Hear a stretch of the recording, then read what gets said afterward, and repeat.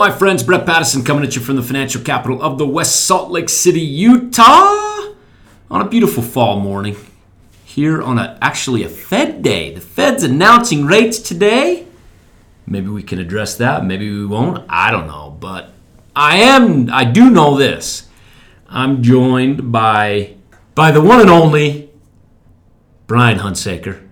Hey, Brett. How are you? Oh, living the dream. Good, man. But Brian, honestly, I've got something on my mind I want to talk about. It's an article I read. I'm a little nervous here, Brian. Are you? I'm going to pretend I'm nervous right here, Brian. I'm going to try to put myself in the mind of a client or somebody else, non-client, that's nervous about the market right now. And I just read an article on MarketWatch.com, which I would tell nobody to go to that website ever, because you're going to see articles like this. It says this: the super rich are selling stocks, buying property, and keeping cash ready. Pretty scary, right? Yeah. These super rich, they've got to know something I don't know. In fact, this super rich, it's made up of a coalition of 750 members worth in excess of $75 billion. That's a lot of money. And they've raised cash to levels they haven't seen since 2013. Oh boy. Wow. Brian, the super rich are selling. So, Should I? yeah. When you first told me this, I think you read this article or told me about this article. I thought, that's interesting. You know, super rich people, they got to be super smart, right? That's why they're rich. Yes. So and I think my question to you at that time was, well, what were they doing in 2013? You know, have they been pretty smart with They had a whole lot of cash predicting in the market? 2013. Oh, they had a lot of cash. They had a lot of cash in 2013. Yeah. So were they smart? Well, probably. I know the answer to that. The S&P 500 in 2013 up 32%. The following year up 13.69%. So they basically missed out on 45% over a 2-year period. Oh, Yeah. that's a lot of money. That doesn't seem like a real smart move. Now here's the other thing though, Brian, because it's not just the super rich. There's a lot of fear out in the market right now. Through July 31st, U.S. domestic stock mutual funds and ETFs saw $67 billion in net redemptions. So people selling their U.S. stock en masse. World stocks and ETFs, so if we look at the world as a whole, $20.5 billion in net redemptions. So people selling 87 plus billion in stocks globally. Yeah. Okay, so here's the other thing. What are they buying? $255 billion went into taxable and muni bond ETFs and funds. Huh? What's going on here, Brian? There's a lot of fear. People are worried. People think this economic expansion has gone on a long time. It's getting tired. The economy's tired. Worried about trade. They're worried about China. The federal deficit. I mean, they're worried about a lot of things. I know the recession's coming too, and the recession's 100%. coming. Right, recession's on its way. It's near. I mean, it's here. It's really close if it's not here. Yep. And I just know that being a contrarian, taking the other side of kind of the consensus view, has worked pretty well for me and our customers. And so I would question those moves. So being contrarian, and you could look at every one of the stocks in our portfolios, I think we bought when they were out of favor. Yep. We love being contrarian, but let's look at some data and just some basic information that supports being long equities, being long stocks. In order to do that, what's the easiest way to say the S&P 500 is a better or a worse buy than bonds right now? So one of the things you have to do is you have to look at what the risk-free rate of return is. And the the benchmark for that, the risk-free rate of return, is the 10-year U.S. Treasury 10-year note. And today, you can invest your money in the U.S. Treasury 10-year Treasury note and lock in a 1.84% for 10 years. Okay, so let's define this for anybody that doesn't know. The risk-free rate of return is 1.84%, which is the 10-year.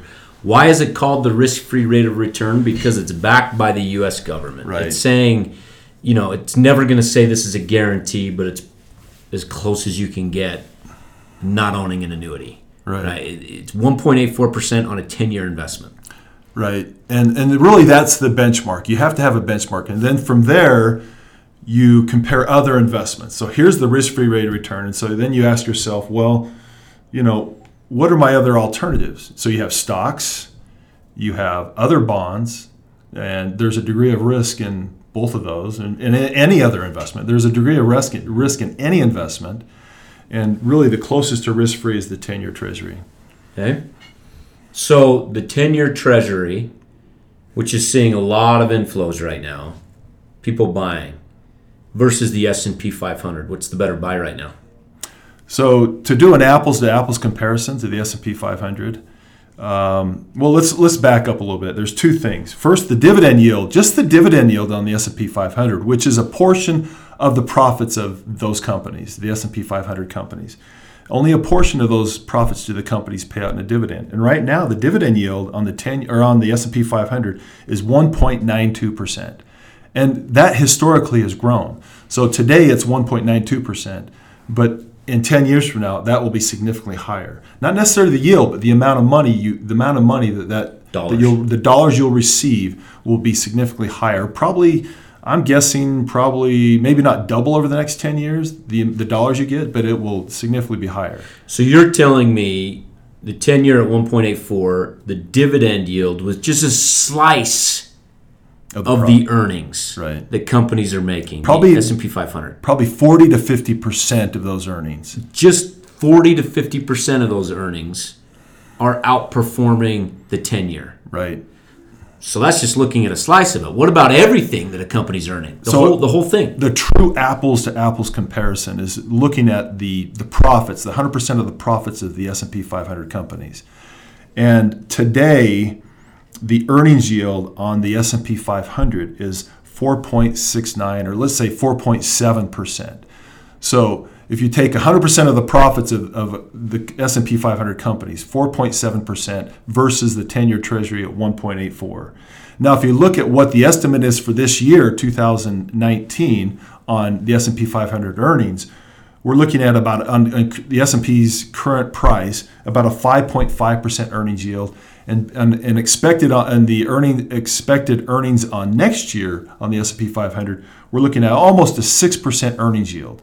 Again, coming back to and those earnings historically for the last 50 years have grown between 6 and 8% a year. Now it's lumpy. It's never 6% or never 8%. It's what, like last year it was up 17%. The earnings was up 17%. This year it's only going to be up single digit. It's never 6 and 8%, but on average it averages about 6 to 8% growth over time. So it should double over the next 10 years. Okay, so Here's what people fail to see. Two thoughts, Brian, based on what you're telling me.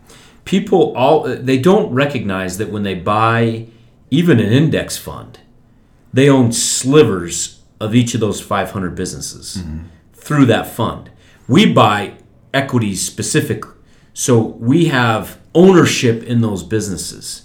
We're not just getting a dividend yield. There's a whole lot more to it that people forget about. That's what this earnings yield is looking at, correct? Yeah. So what happens is a company will take, and not all companies pay a dividend. That's the average is 1.84%, or 1.92% currently today on the S&P dividend yield. But what happens is they'll take, let's say, a big, mature, blue chip type company.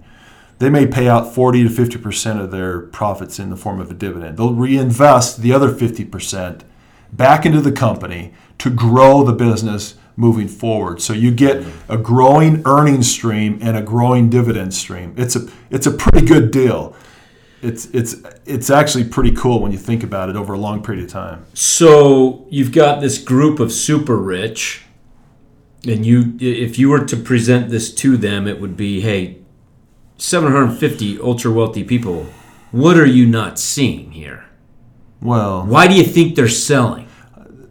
I think this goes back. This is the next point I want to make. Yeah, I mean, they're thinking that they're going to outsmart the market, that they're going to get out, avoid the recession, avoid the major correction, and then when the market takes a dip, they'll get back in. I think that's what they're thinking. They're thinking, there's a recession, imminent recession, and correction to follow, and so hey, I'm going to step aside. I want to avoid what happened in 2008. So you talked to a pretty smart guy.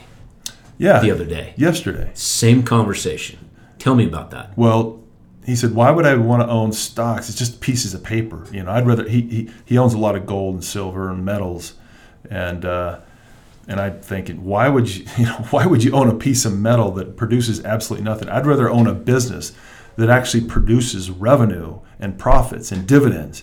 Gold doesn't produce anything; it just sits there. And his argument was, well, if the market goes down, at least I'll have something. It's not a piece of paper. And I says, well, these aren't just pieces of paper. These are real businesses. We own real businesses. Yeah. I brought up, Berkshire Hathaway, for example, Burlington Northern Railroad, Geico Insurance. I mean, these are businesses that have been around for decades and decades. Justin Boots, Brian. Justin Boots, Dairy Queen. Yep. In a huge portfolio of blue chip stocks as well. Yeah. So, to me, the super rich article, which I think is just ridiculous, they were wrong last time. I firmly believe that they're going to be wrong this time. Well, just based on the data. Even if they're right, they're going to be. I mean, even if they're right, that say, hey, a recession in the next 6 months, the recession's on its way, or even if there is a big correction. Nobody really can predict it. No one can predict when the recession is going to happen. These are big macro things that there's so much data that no one's ever been right as far as predicting. It's like weathermen. In fact, economists make weathermen look really smart. No one can predict when the next recession is going to come. You just got to think, hey, accept there's going to be good and bad times, but over a long period of time, over 3, 5, and 10 years, you're going to do pretty well. Just stick and just say, hey, I'm going to be a business owner, and when stocks get cheap, I'm going to buy more. And if they get crazy expensive, okay, take a little bit off the table. I say today that's not the case. Stocks are not crazy expensive. They're pretty reasonable. Especially compared to that risk-free. Well, yeah, if you look at the risk-free rate of return. I mean, stocks are trading about a little bit above average on a PE multiple earnings on an earnings yield. But if you look at where stocks are relative to the risk-free rate of return, stocks look cheap. Now, tell me where the 10-year Treasury is going to be 10 years from now, and that will really tell us whether or not stocks are going to. But in an environment where interest rates are relatively low, stocks look pretty attractive today, and that's where my money's at. Here's the problem I think that people have right now is that we're coming off of 2008 financial crisis that just destroyed people psychologically. It's still with people. And so when they see headlines like the super rich have more cash than they've had since 2013, that freaks them out. And we've seen it. It's causing people to sell. That's the redemptions versus all these bond inflows that we're seeing. People are psychologically scarred. Yeah. Realize, folks listening, that you own good businesses that are making money. And it sure as heck beats a 1.84% 10-year treasury. Well, and these businesses, just our approach, I mean, we're looking for businesses that have staying power. They're going to be here in 3 years and 5 years and 10 years and even 20 years. I mean, we're looking for the great, that we're not speculating on businesses that, or that some flash in the pan. I mean, we're looking for businesses with great staying power, long-term competitive advantages. So, and that's just our approach. We are not short-term investors. We're long-term investors. So, my friends at home, to summarize all of this, if you're afraid, don't be. Relax. Focus on the next 3, 5, 10, 15 years. There's going to be a recession. That's okay. Yeah, there's going to be a market correction. We had a market correction last year. I mean, we have them. It's going to happen. We're going to have another one. And what I would focus on is say, okay, if that happens, then I want to put a little bit more money into. I want to buy more. Right, buy your groceries like you buy your stocks. The contrarian, or vice versa. Right. Say what? I said vice versa. Buy your stocks like you buy your groceries. Yes, on sale. Yeah. So being contrarian as we are, ignoring the fear, doing your best to do so is, I guess, the summary of the conversation. Yeah, I think so. So to wrap all this up, Brian, stocks versus bonds look very cheap versus that 10-year. Being a contrarian has always suited us well. Be greedy whenever others are fearful. And there's a lot of fear out there. A lot of fear. Yeah. Hopefully that helps folks at home listening. We got to get Spencer in on one of these. Where's that dude at? I don't know. I don't know where he's at. He's in the other office right now. He's doing financial plans. Yeah, he is. We love Spencer. We'll get him on next time. Thanks, everybody. Talk to you later. This is a purely public broadcast and is not intended to be personalized financial advice for any individual's specific situation. Each individual's financial situation is unique, and the topics discussed on this broadcast should not be relied upon and/or considered as personalized advice. Specific financial securities discussed are not intended to address any listener's particular financial situation and should not be considered recommendations. This is for educational purposes only. For more information, please contact Iron Gate Global Advisors at info@igga.com or by calling 888-591-0334.